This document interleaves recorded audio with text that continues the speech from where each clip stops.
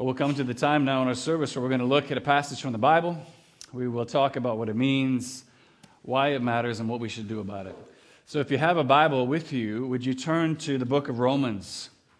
Romans chapter 5, starting at verse 1. If you're using this Brown Pew Bible, it's on page 798. Romans chapter 5. Chapter numbers are the big black numbers, and when you found that, would you stand with me together? And we will read this passage through. We're reading verses 1 through 11. Romans chapter 5, beginning of verse 1.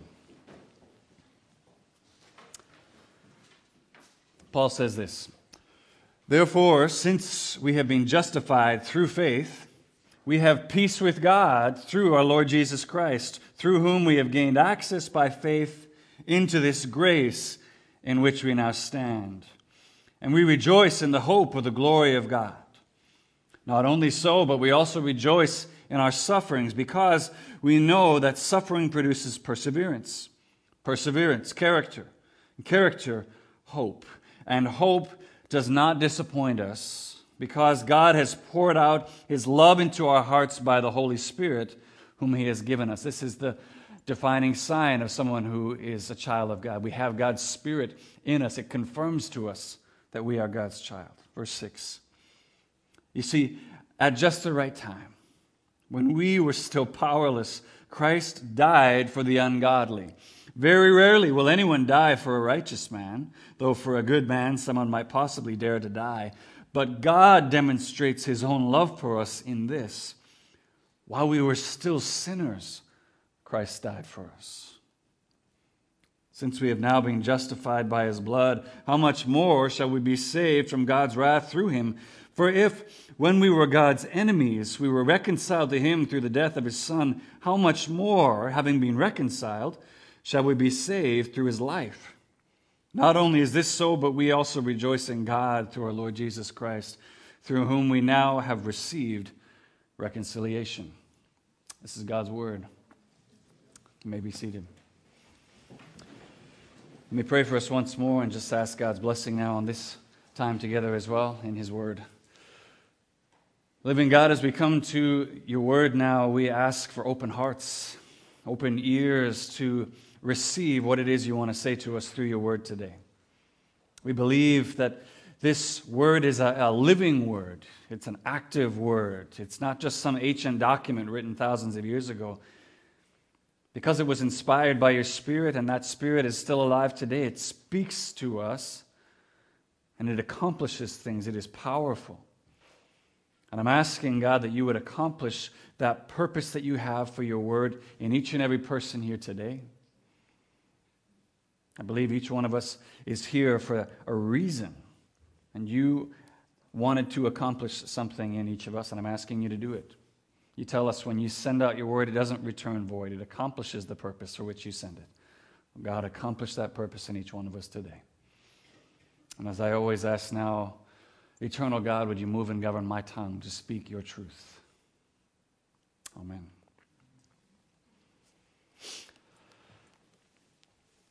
William Hunting, some of you may know him as Will, was a troubled 20-year-old adolescent living in South Boston. He had grown up in an incredibly difficult family situation plagued by poverty, alcoholism, physical abuse. He had already had an impressive police record as a juvenile and working odd jobs, demolition, as a janitor. He just trying to make ends meet. He had no hope whatsoever of escaping this present reality. In fact, he pretty much accepted this as his lot in life. But one day, he's involved in a street fight and mistakenly punches a police officer who's trying to break up the fight. So now, no longer a minor, Will faces real prison time in an adult penitentiary. Will is guilty. Will is powerless and with no hope whatsoever, and he knows it. And yet, in this very moment, devoid of hope, just at the right time, someone steps in Will's defense and mediates what's called a deferred prosecution agreement, whereby he can avoid jail time if he meets certain agreed-upon requirements. Now, who would do that? Well, strangely enough, the man who steps in to help him is a world-renowned math professor at the Massachusetts Institute of Technology. What? Why would that guy help someone like Will? Well, what you don't know about Will, but this math professor did, is that Will, despite his rough upbringing and even rougher, profane exterior, is a mathematical genius. He's a savant who has this incredible brain for math, all hidden in the guise of a 20-year-old janitor who actually mops the floors in the math department at MIT so that he can continue to pursue this his hidden love for math. And following this unexpected introduction of hope in this courtroom, working with that professor as well as a talented counselor who grew up in much of the same circumstances as Will goes on to a very different future than he ever could have hoped to experience otherwise. We're continuing in this series this morning, we started 2 weeks ago now, entitled, "Oh, Come, Let Us Adore Him," reflecting on the lyrics of some well-known Christmas carols and seeing how those same truths are also reflected in God's Word. All with the goal of doing three things: preparing our hearts well for the celebration of Christmas. We are leading us to appreciate more deeply the deep biblical truths that we sing when we sing these carols. But ultimately, most of all, my prayer is that as we do this, it would lead us, all of us, to adore Jesus, either for the first time or just more than we already do. So far, we've looked at the carol, "Hark the Herald Angels Sing." We kind of reflected on the amazing truth of the fullness of God veiled in the flesh of an infant baby Jesus. Last Sunday, we looked at O Come, Emmanuel, talking about how God takes notice of our groaning and accomplishes our rescue in sending Jesus as our deliverer. Today, I want to look at this carol, as we've already said, "While Shepherds Watch Their Flocks by Night." It's hymn 135 in that green hymn book, if you want to have that open as well and look at it. But what we're seeing here in the announcement of Jesus' birth to a band of shepherds on the outskirts of town, I think we're given a picture there of the unexpected hope of the gospel. Why was it so unexpected? Well, there's obvious reasons. Okay, you're out in the middle of a field and angels show up singing in the sky. That's not something that most of us would expect on any given day, and if it is, I would love to talk with you after the service. But I believe the hope of Jesus coming announced to those shepherds was unexpected for another reason, and a reason that might not be really obvious to us at first. And what I mean is this. The Greek storyteller Aesop is the first one known to record the well-known axiom, "Familiarity breeds contempt." Do you know this? Familiarity breeds contempt. The idea being that just seeing something too much, doing something too much, hearing it too much, over time can just steal away joy, wonder, awe that we used to feel when we experienced that thing. Over time, it just becomes meh, whatever. And what I'm saying is that Christmas, the story of Christmas, unfortunately, can breed such contemptuous familiarity in all of us because we just heard it so much. It's kind of become, yeah, that's what happened. And yet, there's many important things that we miss with such a familiarity of the Christmas story. And as it relates to this carol we're looking at this morning, it can cause us to miss something devastatingly revealing, but also powerfully transformational about the Christmas story, namely this: the scandalous, the audacious nature of the angelic announcement to shepherds. Unexpected, not simply because of the surprise of it, but because of who these shepherds are in this particular cultural time and time period. Because you see, shepherds in the first century, they were the Will Huntings of the day. That's who they were. They were rough, dirty, ceremonially unclean, socially outcast by pretty much every other facet of society, except maybe other shepherds. And considering the angelic announcement of such importance, such gravity, this is the announcement time. This is God saying, I'm sending myself in the flesh here in this infant baby boy. I'm coming to earth. I'm coming to redeem you. This hugely important announcement coming to these guys. This is the very last people you'd expect this message to be given to. And the message that we read in the words of this carol themselves, which pretty much just states almost verbatim what we read in Luke 2 about the angelic announcement. We've heard it stated. It states the words so matter-of-factly. It's just like, yeah, the angels came, delivered the message, they went. Isn't it amazing? It just says it so matter-of-factly. And we've heard it so many times, we can lose sight of how truly unexpected this hope would have been for those shepherds. And yet, the more you read this book, this Bible, the more you see just how common it is for God to do unexpected things. He does it all the time. And in the passage that we just read here this morning, Romans chapter 5, what we're going to see is that according to the Apostle Paul, all of humanity, everyone, you, me, everyone, living in rebellion and contempt towards our Creator, we should also be as unexpecting of the hope being offered in the angel's announcement ourselves. As Will hunting in that courtroom, as those shepherds bedding down in the fields outside Bethlehem. We all of us, stand guilty before God. We are all powerless and without hope to save ourselves. The only difference between that and for many of us and Will hunting and those shepherds is that we don't know it yet. Or maybe we did know it, but we've just forgotten it over the years. So, in order to help us always see and appreciate the really scandalous nature of the angelic announcement to those shepherds whenever we sing this carol, but also to help us understand just how scandalous and unexpected it is that we should receive the hope of the gospel ourselves, I want to look at this passage in three ways with you this morning. I want to look at justified hope for sinners, reconciled hope for enemies, and then finally, rejoicing in hope, suffering in God. Okay. Justified hope for sinners, reconciled hope for enemies, rejoicing in hope, suffering in God. So if you closed your Bibles, would you open them up again to that passage in Romans chapter 5? Follow along with me as we consider the unexpected hope of Jesus coming.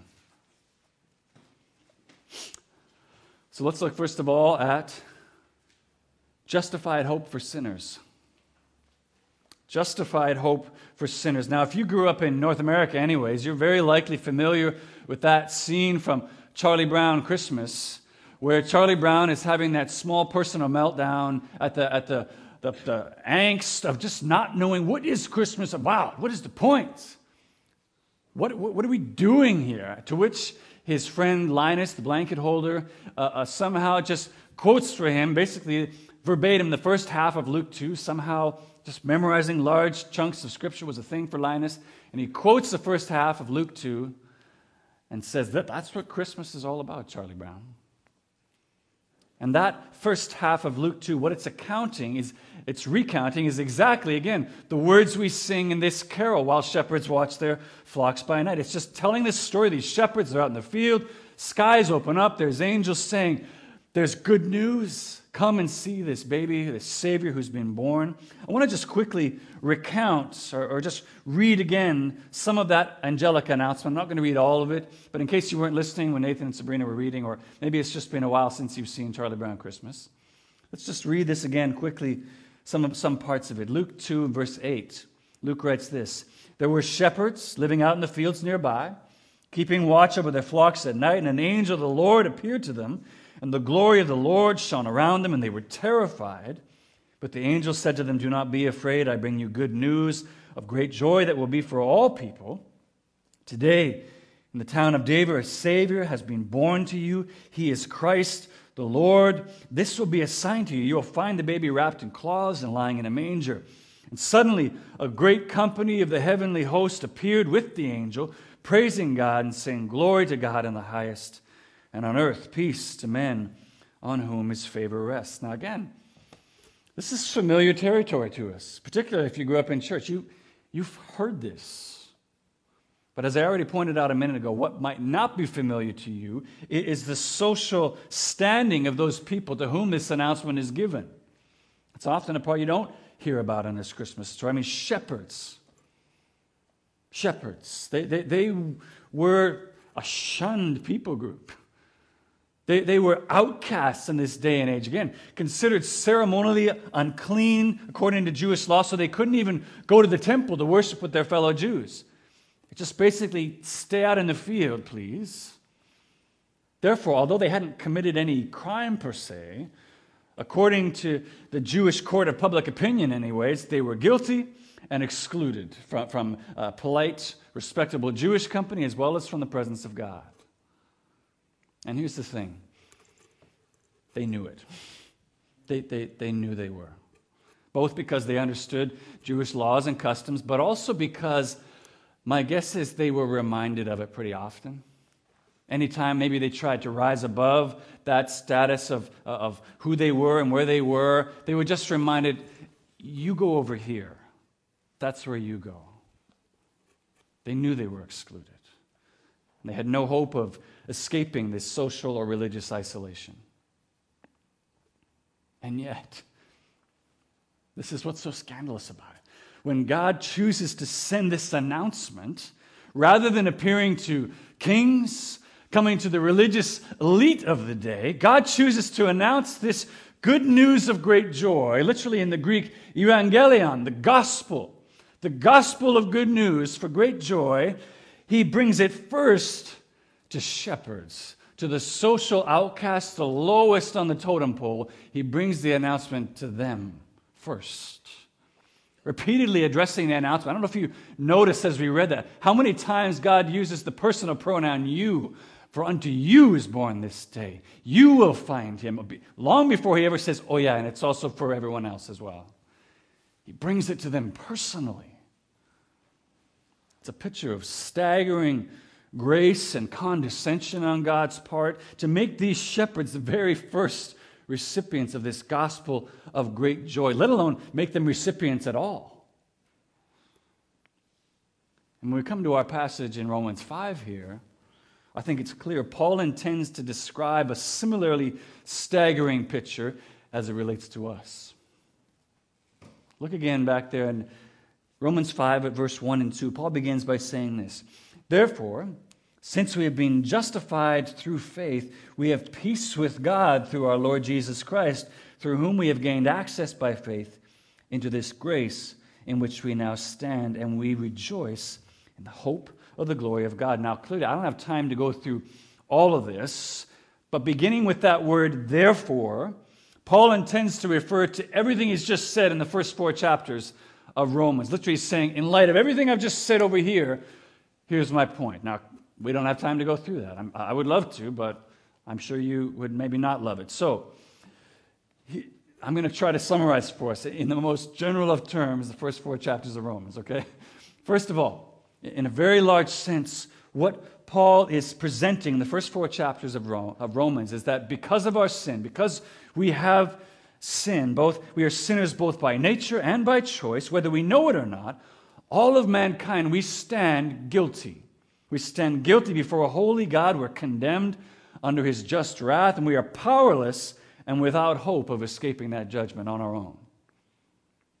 But along with that hard truth, another one of the big themes of those first 4 chapters of Romans, Paul has labored to announce an equally glorious gospel of great joy by showing us how in the sending of Jesus to earth in human form, to perfectly obey the law of Moses, and then to substitute himself as a Lamb of God in our place for our sin, God has paid the just penalty for our sin that we could never pay for ourselves. Now, how do we access that payment so that it can be applied to us? Well, all through Romans, all through all Paul's letters, he's going to say we access that payment by faith. By faith alone. That's how we access that payment. by placing our trust fully, not in our own efforts to achieve the payment for that debt, but in Jesus' fully sufficient effort on the cross. That's what he was doing on the cross. He was paying our debts. That's what Paul's getting at there in verse 1. Look again where he says, we are justified through faith. It's faith that brings about that justification. Justification is a legal term that just means without guilt. You are not guilty.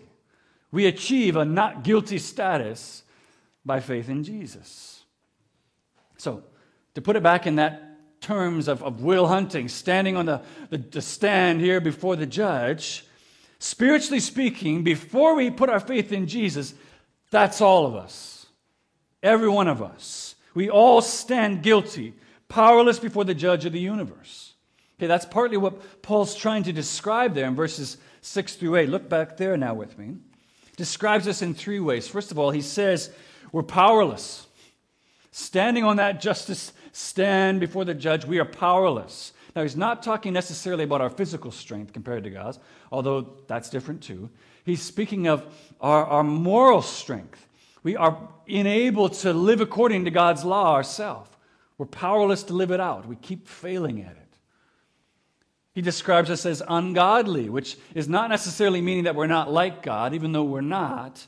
He's describing someone who is in willful opposition to God. Finally, describing us as sinners, meaning those who by nature and choice are guilty of breaking God's laws. We haven't lived up to his standard, and therefore we are worthy of his just judgment. And yet, even as bleak and devastating as that picture is, over and over again, Paul shows us Jesus' unexpected announcement and his unexpected enactment of gospel hope. Mediating for us before the judge of the universe, not just a deferred prosecution, but a full pardon by his death on our behalf. We have a full pardon as guilty sinners because of Jesus, what he did. This is the unexpected hope for justification, announced and available to all who will put their faith in Jesus, freely available to any and all who will receive it. And it's a pardon that Paul says in verse 6 there, look again, that came just at the right time. You couldn't write it any better than this. It came just at the right time, at that moment when we were most in need, and when we were standing hopeless and guilty before the judge of all, and he was about to lower his gavel in sentence. It was at that moment that Jesus does the unexpected, and he steps forward for those who are unworthy and deserving of that justice and says, wait. Says, no, I'm going to take that place. I'm going to take that place myself. And he offers us grace instead. Which is what Paul's talking about in verse 2 there when he says, we have gained access by faith into this grace in which we now stand.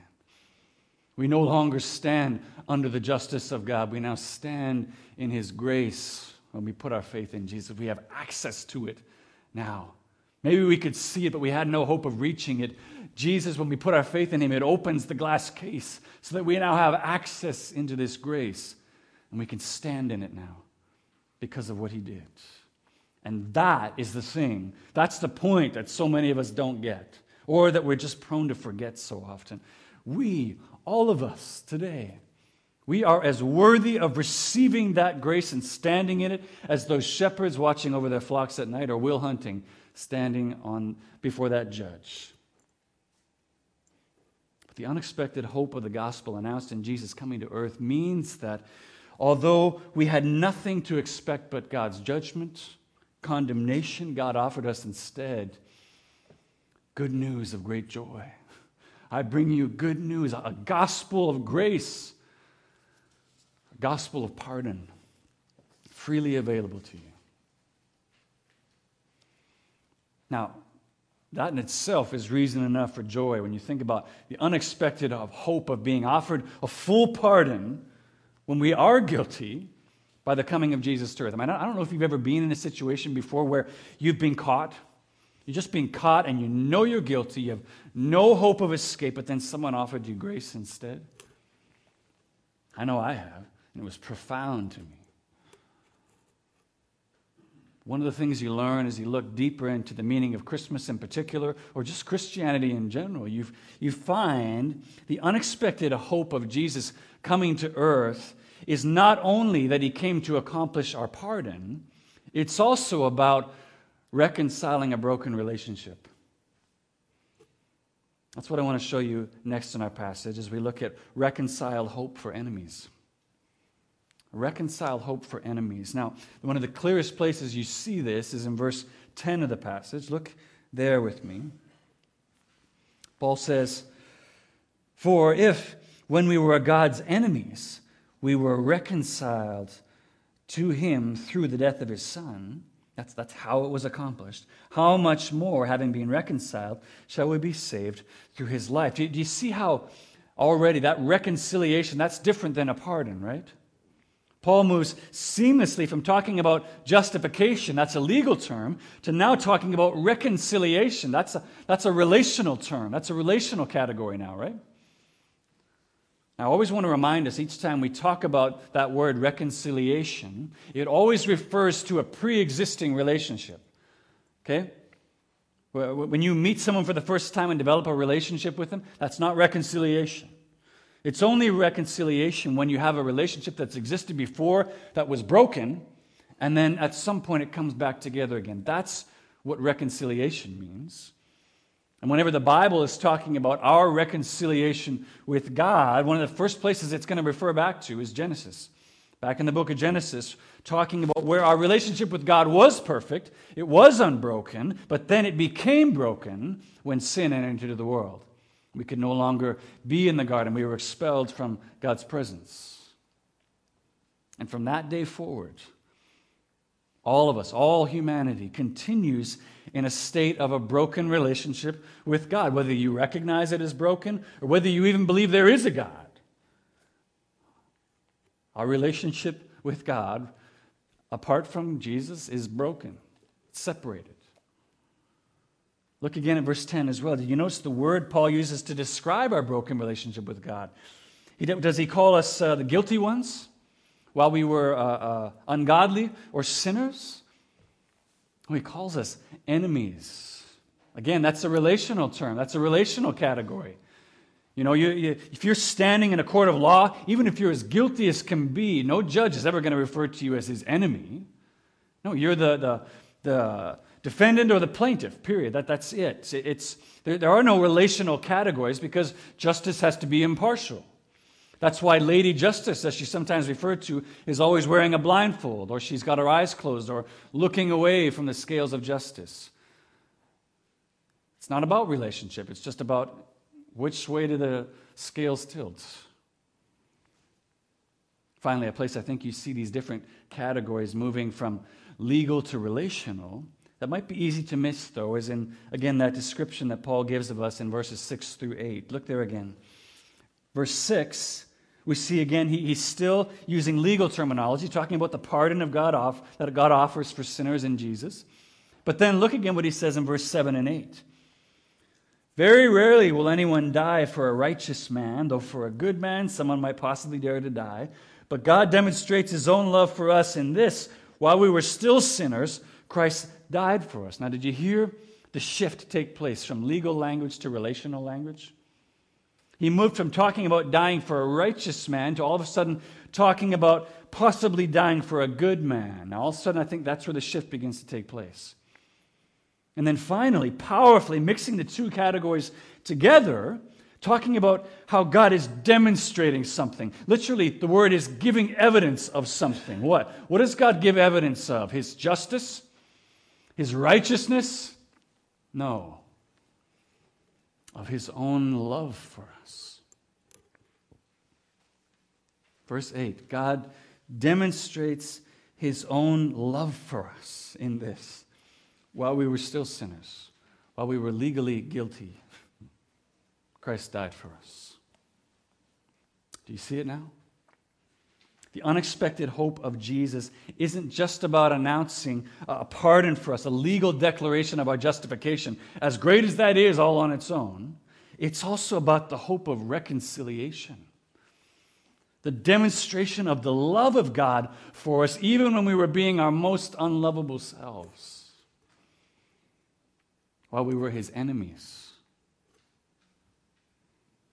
So, there's a relational aspect as well as a legal aspect to this good news of great joy, which is also what you see demonstrated in this angelic announcement to the shepherds on that Christmas night.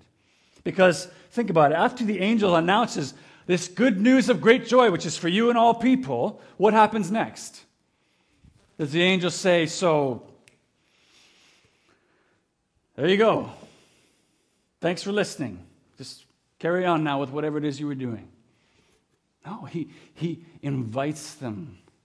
He invites them. He gives them directions and tells them where to go and come basically into the hospital to see where this baby is just being born and come and celebrate the birth of this newborn Savior. Now, those of you who have had babies or have been there for that experience, who do you invite into the room just after you've given birth? Just anybody who's passing by? Maybe people who've been pardoned of crimes. Do you say, those people, come on in? No, you invite in those you're in relationship with, a close family and friends.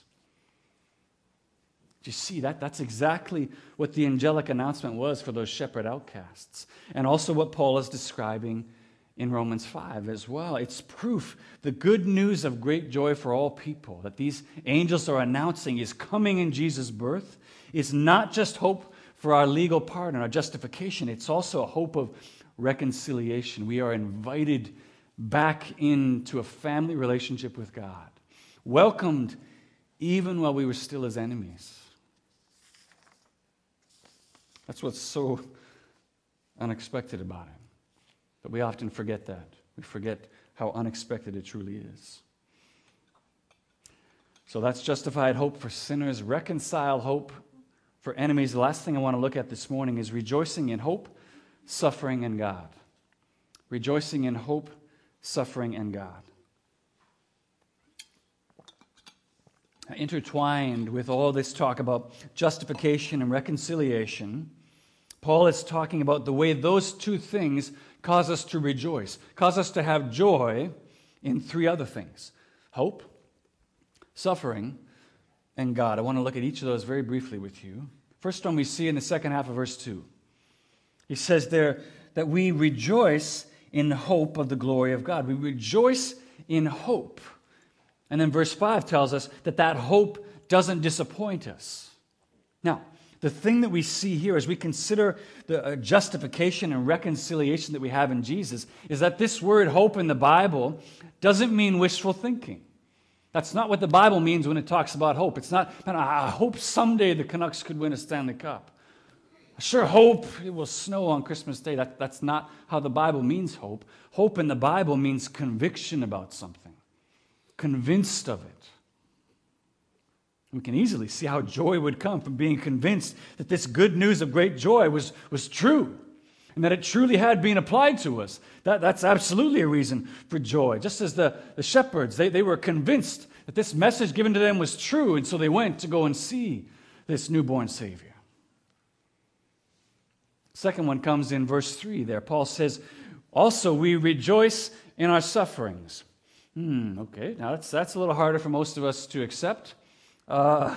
Both because we live in a culture that is passionately suffering averse, and also because, I don't know, if you read Paul very much, I don't know if you're like me, but most times Paul just seems to operate on a different level than most people when it comes to suffering. It just seems like he's impervious to it. Just like, what? Bring it on. Like I don't operate that way usually when it comes to suffering. But at the same time, there are some key places where we do see Paul talking about he is touched by it. He is deeply affected, crushed and broken down by suffering. Places like 2 Corinthians chapter 1. He talks about suffering so much that he's despairing even of life itself. 2 Corinthians 12, he talks about his thorn in the flesh, which he's pleading 3 times for God to remove from him. And yet, in every single case, Paul also sees that suffering, he just sees it through different lenses. He sees it as something that is intended by God to grow and to shape him, to conform him to look more and more like Jesus. And I think that's exactly what he's trying to lay out for us here in our passage. So it's not that we enjoy suffering and we seek it out. Hey, how can I suffer today? No, but when suffering comes, and it does, it comes for all of us. When it comes, we can rejoice in it because we know, first of all, God will use it to develop our perseverance, our spiritual endurance, our spiritual muscle, if you will. And then, as that happens, then he says that perseverance develops character. It causes us to grow to look more and more like Jesus as we grow in endurance. And then he says that those two things working together develop more hope in us, which, as we now know, is just a more confident trust in who Jesus is and what he's accomplished for us. Finally, verse 11. Paul says we rejoice in God himself. We rejoice in God himself, which I take to mean when we consider this full pardon as well as this restored relationship that God made available to us in Jesus, it should lead us to greater and greater joy in our lives as we consider the great love that God must have for us, that he's given us clear evidence of to act this way toward us when we were his enemies. We had no reason to expect anything but judgment from him, and yet he offers us pardon. He offers us reconciliation. If you know Jesus as your Savior this morning, I want to ask you, first of all, is joy like that something that describes your life? Is joy something that describes your life, whether you're growing in your knowledge and trust of God, whether you are going through sufferings right now that are developing spiritual endurance and character in you, or whether you're just praising God for who he is and what he's done to accomplish your justification and to reconcile you. Does that bring about joy in your heart when you think of those things? Listen, I'm not saying joy when I say joy, I don't mean walking around pretending to be happy, pasting a smile on your face, pretending to be just fine when you're actually getting crushed and pounded by life. That's not joy. That's a lie. I'm talking about true joy, which I take to mean a settled contentment in who you are in Christ, as well as in your relationship with God. Whatever he grants or takes away from you, a settled contentment in God that can't be disturbed, that can't be removed by people, circumstances. It's untouchable. I think that's what Paul had. He had something that was secure, that couldn't be touched by the circumstances of life. Do you have joy like that when you consider what is being offered to us here? If what Paul is saying about what's offered to us in the coming of Jesus is true, that absolutely should develop an increasing joy in us as we come to know it and believe it more and more. And if you don't know Jesus that way, I'm so glad you're here. Glad you could hear about who this Jesus is and what he came to do. My question for you is, when you hear about what's being offered to you in the coming of Jesus, doesn't the thought of finally finding something or someone that you can truly rest the full weight of your expectation on and that won't disappoint you, won't keep letting you down, doesn't that sound so good? Aren't you tired of pursuing another relationship, another house, another vacation, something else that eventually one day is going to let you down again? It's going to disappoint you, that won't fulfill you. Aren't you tired of that? The promise of God's word is that placing your hope here in this Jesus, this Savior that the angels are announcing, will never disappoint you. It's a hope that will never let you down. It's worth taking that one last risk just to try. Because in finding Jesus, you'll find a hope and a joy that no other pursuit in this life could ever offer you. It really is secure. It really can sustain all the weight of your expectation.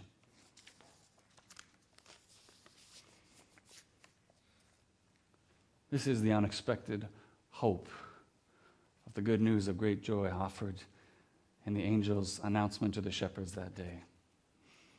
In light of that, can you ever sing this carol again without considering the profound condescension of God to send his birthday announcement to the most unlikely and unworthy of recipients?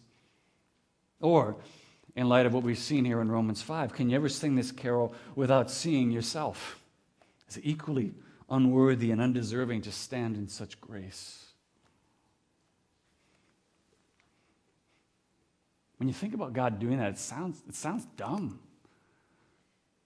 It sounds foolish. Why would he do that? That doesn't make any sense to us. If we truly are his enemies, set against him and powerless to obey any of his commands, why on earth would he pardon us and reconcile us? Why would he do that? Well, as we said, the more you get to know this God of the Bible, the more you begin to expect him to do unexpected things because he's not like us. His love is perfect. His grace is perfect and profound. His forgiveness is true forgiveness. That's why it's unexpected, because we could never imagine doing that. His love is not like ours. And although there's lots of places where we have no idea, we've got no clue, no understanding as to why God would act this way towards us, I believe the reason that God would do this, that he would choose to reconcile his enemies, that he would choose to pardon those who were shaking their fist at him and wanted nothing to do with him, I think we do have the answer for that. It's given to us in 1 Corinthians chapter 1. I want to read it to you. This is how I want to close this morning. This is why I think God would do this unexpected, hopeful action. He says, brothers, think of what you were when you were called, when God came to save you. Not many of you were wise by human standards. Not many were influential. Not many were of noble birth. But God chose the foolish things of the world to shame the wise. God chose the weak things of the world to shame the strong. He chose the lowly things of this world and the despised things, the things that are not, to nullify the things that are, so that no one may boast before him. It is because of him that you are in Christ Jesus, who has become for us wisdom from God. That is our righteousness, holiness, and redemption. Therefore, as it is written, let him who boasts boast in the Lord. That's why. That's why he would choose someone like you, someone like me, and rescue us and redeem us when we were totally unworthy of it. Because it just highlights the riches of his grace, the unexpected hope of a Savior who came to redeem you when you were at your very worst, to demonstrate his love for you. That's the unexpected hope of Christmas. Let's pray.